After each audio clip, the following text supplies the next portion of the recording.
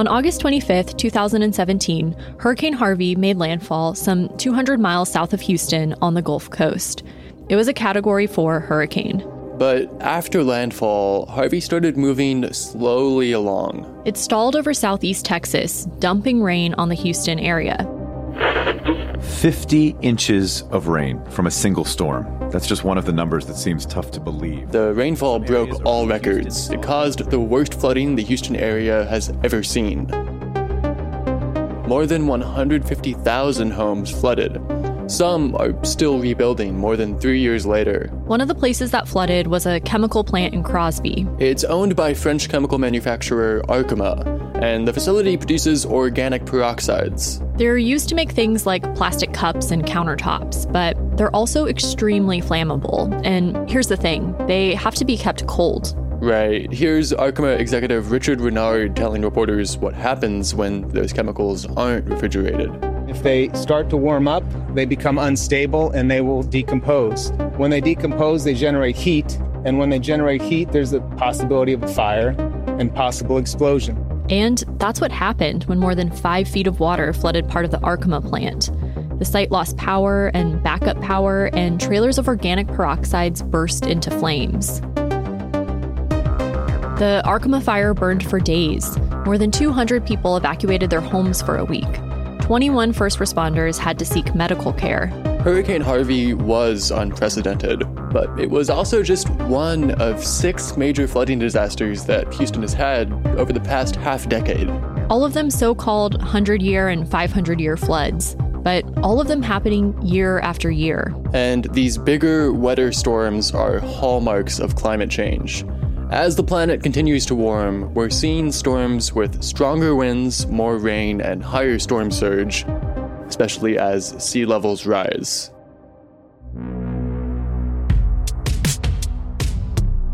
Texas Public Radio and Houston Public Media have spent the past half year reporting on chemical disasters in Texas. We spoke with a first responder who still has lung damage from the Arkema fire.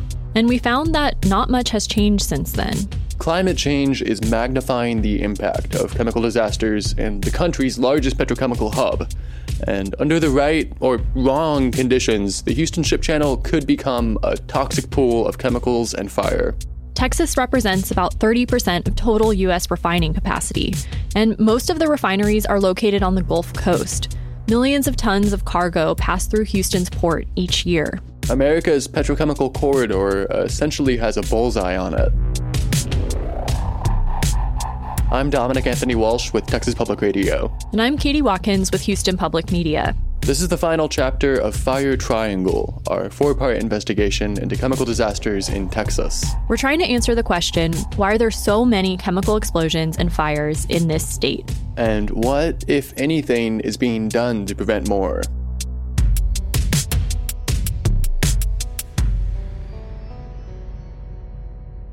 We spoke with one of the first responders whose life was changed by the Arkema fire. My name is David Klozik, K-L-O-Z-I-K. I'm a lieutenant with the Harris County Sheriff's Office. I've been here 19 years. Klozik was at a gas station near the Arkema plant on the night of August 30th, responding to another call. While he was there, one of his deputies radioed in. One of my deputies tell me they drove through a chemical cloud. They came across the radio, and they believed that the Arkema plant had started to catch fire and the chemicals were being released.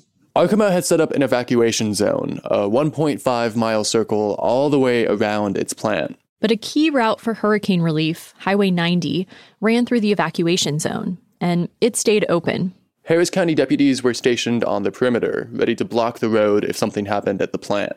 Klozik drove over to meet up with them. What followed, he says, was a lot of back and forth with the fire marshal, an Arkema rep, and other officials. But eventually, Klozik and 2 other sergeants decided to go check on the deputy who said he'd driven through a chemical cloud. Right, and keep in mind, it's late, around midnight, so it's very dark, but the rain had stopped. Klozik says at first he didn't see anything unusual, but then he came upon a cloud of white smoke. It looked like a patch of thick fog. We drove through, the look of it would have been intense fog, is what it looked like. Okay, I didn't know what it was, but immediately As soon as we drove through, as soon as it got into the car, that's when my eyes started to water, became irritated, and my throat started to burn. They didn't want medical staff to have to drive through whatever they had just driven through, that murky cloud of white smoke, so they turned around. So we made the decision to get back on the same roadway and drive back to where everybody else was at. So going back, we had to drive through the same cloud again. But this time we had the windows up, the AC off to try to minimize any more exposure. But that wasn't enough to protect them. By the time we left and we got back to Lindstrom and Highway 90, the headache, the dizziness, I was nauseated, I was dry heaving. Anytime I would swallow, my throat was on, I was like razor blade, like a bad case of strep is what it felt like. And then we had other deputies show up to the meeting point as well, saying that they had drove through a cloud in different spots. They weren't feeling well. And so I was radioing for EMS, and EMS started to show up, and some of the EMS personnel were sick because they had been exposed trying to get to us. So essentially, an entire group of first responders was incapacitated from these chemicals, all at the same time. Yeah, and Klozek says he's still dealing with health problems from that night, more than 3 years later. My pulmonologist called it a ground glass effect. The CT scans of my lungs, it looks like somebody laid ground glass on the CT. It gets real foggy, and then at the same time, my pulmonary function is starting to drop. My capacity, my function, everything started to decline.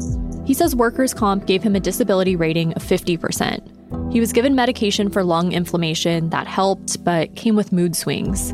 And he says he had to stop working in the field. It's also changed the way he thinks about Houston. It's made him question if he wants to live there long term. Yeah, because I got to look for stuff now that I didn't pay attention to before.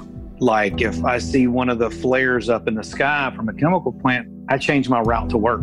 I don't want to drive anywhere near anything like that. The sirens freak me out. I have to pay more attention now to air quality.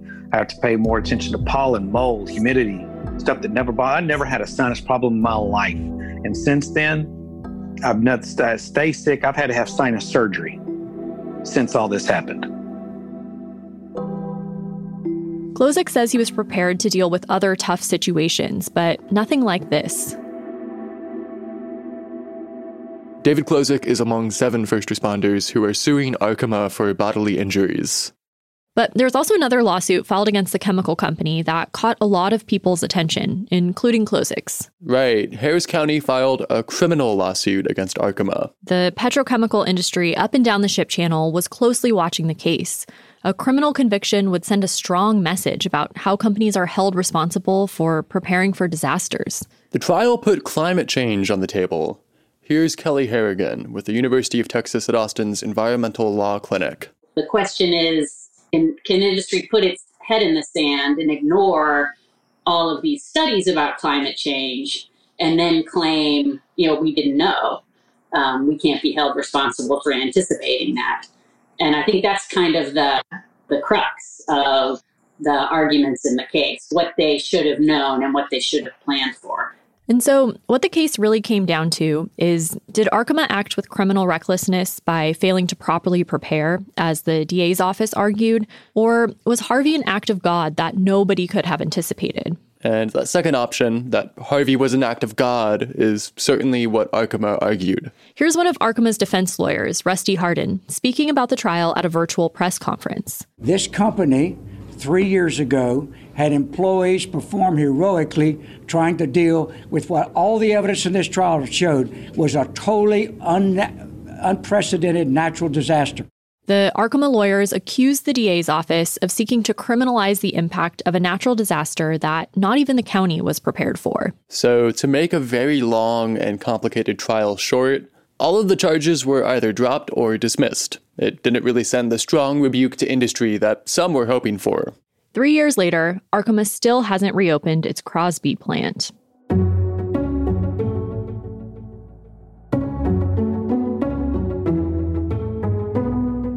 The Arkema chemical disaster was the result of catastrophic flooding from Hurricane Harvey. It took out the power needed to keep chemicals cool. But scientists warn that bigger and more devastating storms are around the corner. And the nation's biggest petrochemical complex is vulnerable. It is my belief that we would have the worst environmental disaster in United States history. Coming up on Fire Triangle, the storm that most worries researchers. Okay, Katie, now I'm a little bit stressed. Well, we'll also look at a massive multi-billion-dollar project to address it.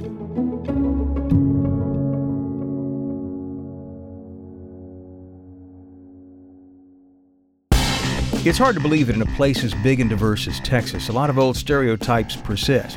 From politics to environmental policy to the people, we're covering stories that don't usually get a whole lot of airtime, and we're offering new spins on a lot of those that do.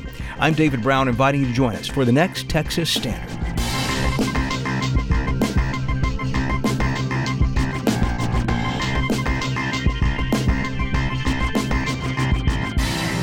Katie. Dominic. Fire Triangle.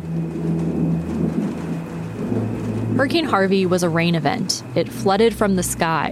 But what most worries experts in Houston is flooding from the sea, storm surge, when hurricane winds push seawater up onto the land.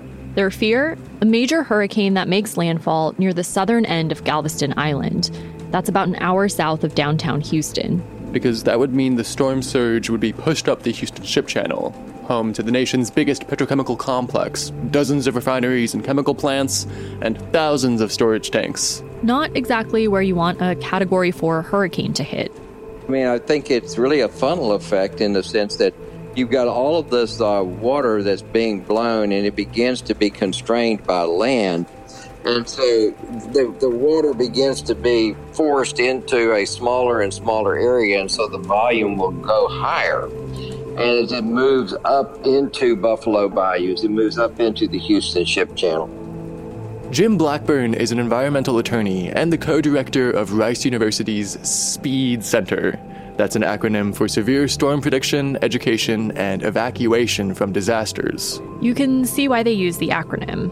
But anyways, they run models to see just how vulnerable we are to a major storm and environmental disaster. So, this worst-case storm, that's something that Blackburn thinks about a lot. And as the storm surge moves up the ship channel, there's a few things that worry him. One is all the storage tanks.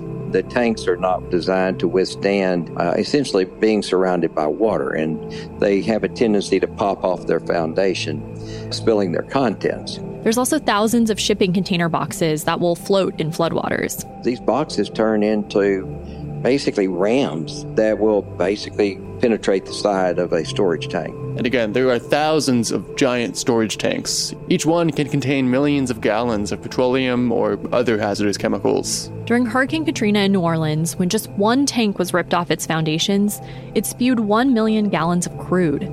The spill damaged some 1,800 homes. Thick black crude coating sidewalks, grass, floors, and furniture.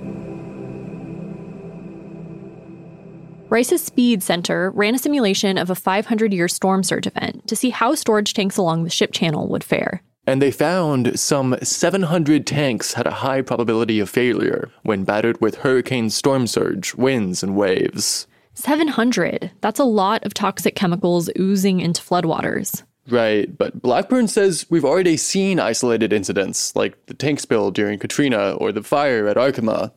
But if storm surge comes up the ship channel, the entire complex could be affected at the same time. When we have 25 feet coming up the ship channel, we're talking about 15 miles of those type of events.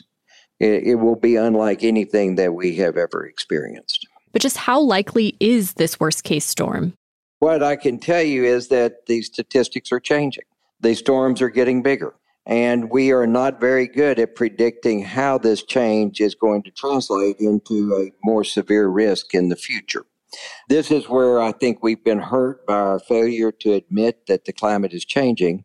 So the odds are hard to pin down, but scientists do know that climate change is causing hurricanes to become more powerful. And to intensify more rapidly, going from a Category 1 to a Category 4 hurricane in just 24 hours. It is my personal belief that we have to plan for a Category 5 storm and the surge that would come with it if we're going to be competitive in the 21st century. It seems to me that to plan for a lesser storm is to simply put up an inadequate defense. And so one can anticipate climate change by just simply saying, we know a Cat 5 is a possibility. Let's plan for it. So remember, we're sitting here in essentially the tornado alley of hurricanes, the Gulf Coast. And under the wrong conditions, the Houston Ship Channel could become a toxic soup of chemicals and fire, endangering the millions of people that live in the area. Not to mention the damage it would cause to the coastal ecosystem and the economy.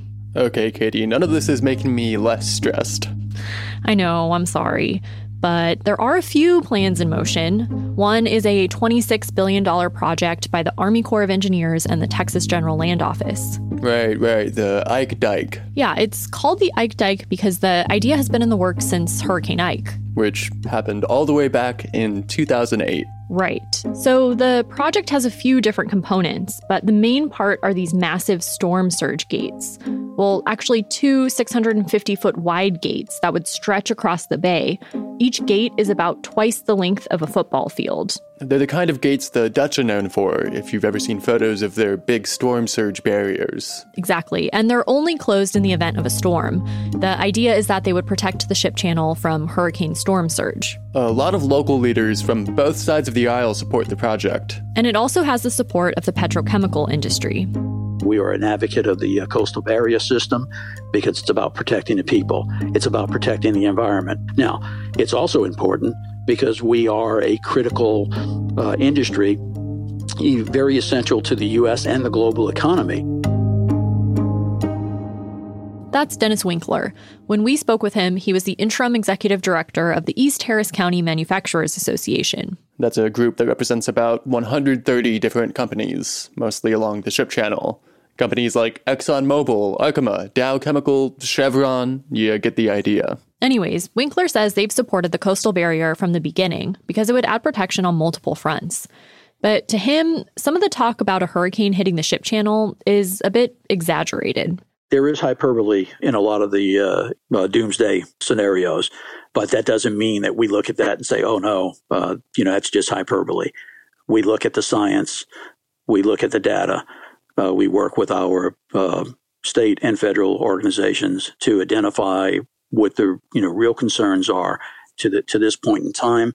This industry has done a very good job with the hurricanes and with the flooding. He says hurricane and severe weather planning are top of mind for companies along the ship channel. But he declined to provide specific examples of what category of hurricane or what level of storm surge companies are actually planning and preparing for.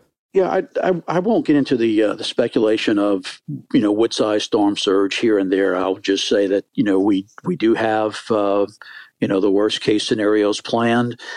We have not faced those, but we do build and design the facilities to standards that will withstand hurricane force winds.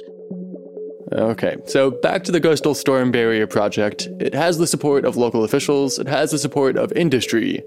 But Katie, the idea of the Ike Dike has been in the works for over a decade. Do you think it's actually ever going to get built? Well, it is moving slowly along. The Army Corps plans to release their final draft in May, and after that it has to go to Congress for federal approval and funding. And then assuming Congress approves it, it would take another 12 to 20 years before it's actually built. So the earliest we're talking about is, 2033? Yep, and that's more than 10 hurricane seasons. And we just finished 2020 with a record hurricane season. There were 30 named storms. And 13 hurricanes. And Houston just narrowly dodged Hurricane Laura in August before it turned east, wreaking havoc on Louisiana. Where a chemical fire did break out at a chlorine plant. Okay, Katie, I am once again asking you to stop stressing me out. Well, there is one pretty simple thing that officials could do in the meantime. Oh, there is? Well, remember those storage tanks that Jim Blackburn from Rice was worried about? The state of Texas could do a better job regulating those. That's next on Fire Triangle.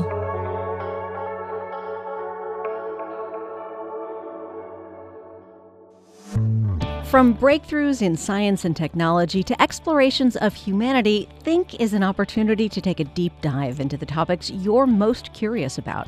We bring you discussions with philosophers, authors, public figures, and policymakers, the people who influence us in ways we don't always see. I'm Chris Boyd, and I hope you'll join us next time on Think.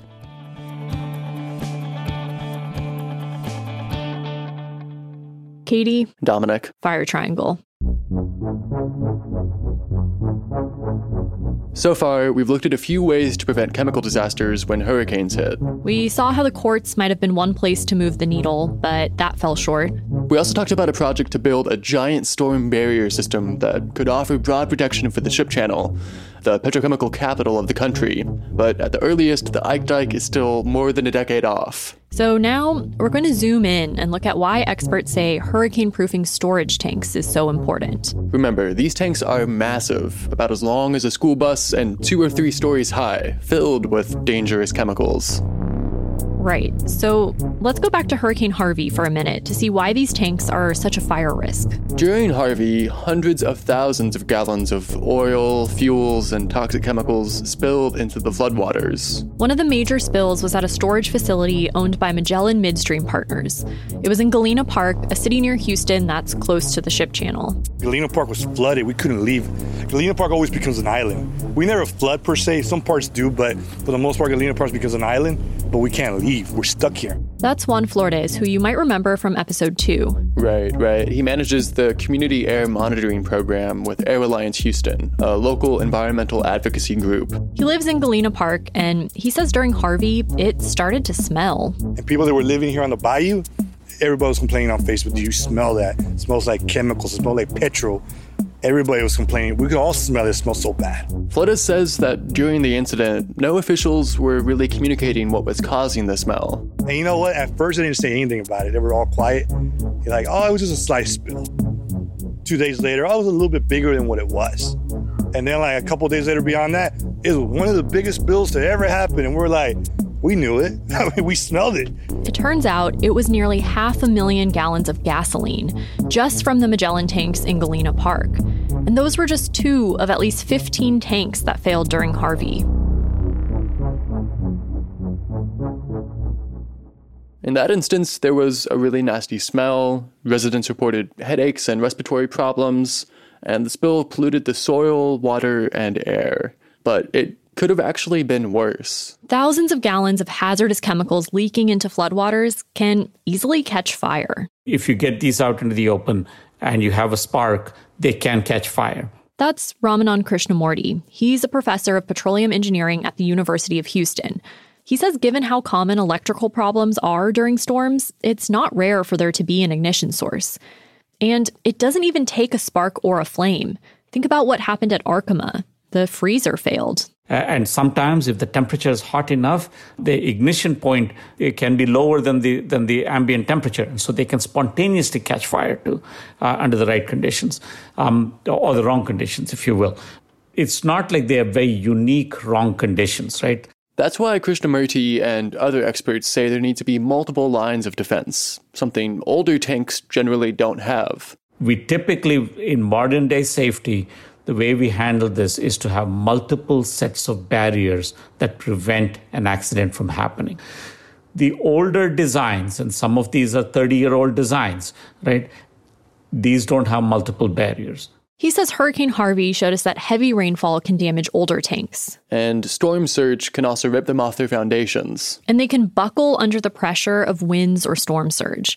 Think of crushing a soda can in your hand. A giant 3-story high soda can full of toxic chemicals. And despite the risks, hurricanes aren't factored into tank design the way earthquakes have to be in seismic regions. So there are design standards for tanks set by the American Petroleum Institute, and those standards do address a lot of these issues. But these are standards, not regulations. Right, and the State Environmental Agency, the Texas Commission on Environmental Quality, or TCEQ, has a long list of requirements for below-ground storage tanks. But above-ground storage tanks are exempt. Right, so during the last state legislative session in 2019, Texas State Senator Nathan Johnson sponsored a bill to increase state oversight of above-ground storage tanks. And it got a hearing, but it never made it out of committee for a vote.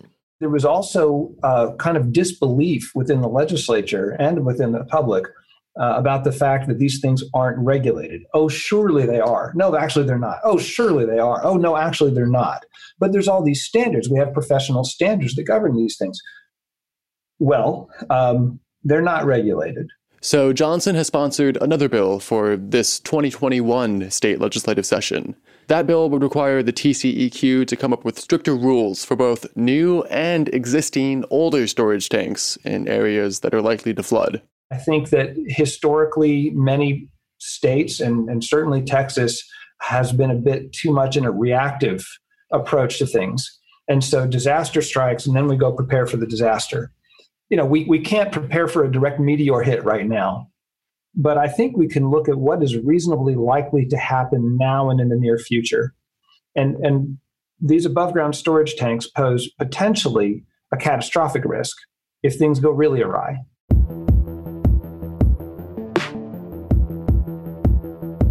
It's easy to think of climate change as a far-off problem, something we'll have to deal with in the future. But Houston is already feeling the effects. Harvey dumped record amounts of rainfall, and that record flooding already caused one chemical fire when it took out the power at the Arkema plant. David Klozik and other first responders are still dealing with the consequences of that fire. We have to think about it every single day.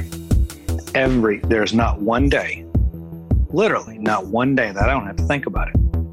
Because either I'm having to use a standard inhaler or a rescue inhaler, or I'll walk outside and I can't catch my breath because it's too humid. Every single day, we have to think about it.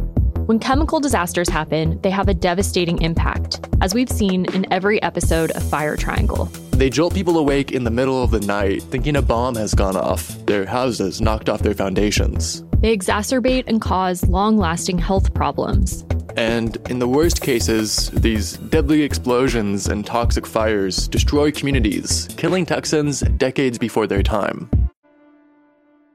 Our half-year investigation found that poor planning, lagging federal regulations, and a lack of transparency from the Texas state government have, together, contributed to some of the most devastating chemical fires and explosions in Texas. Each of these shortfalls creates ripple effects. When they overlap, disasters are intensified, and climate change further multiplies the consequences. Those ripples become a tsunami.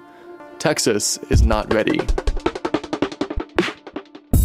Fire Triangle is reported and produced by Dominic Anthony Walsh.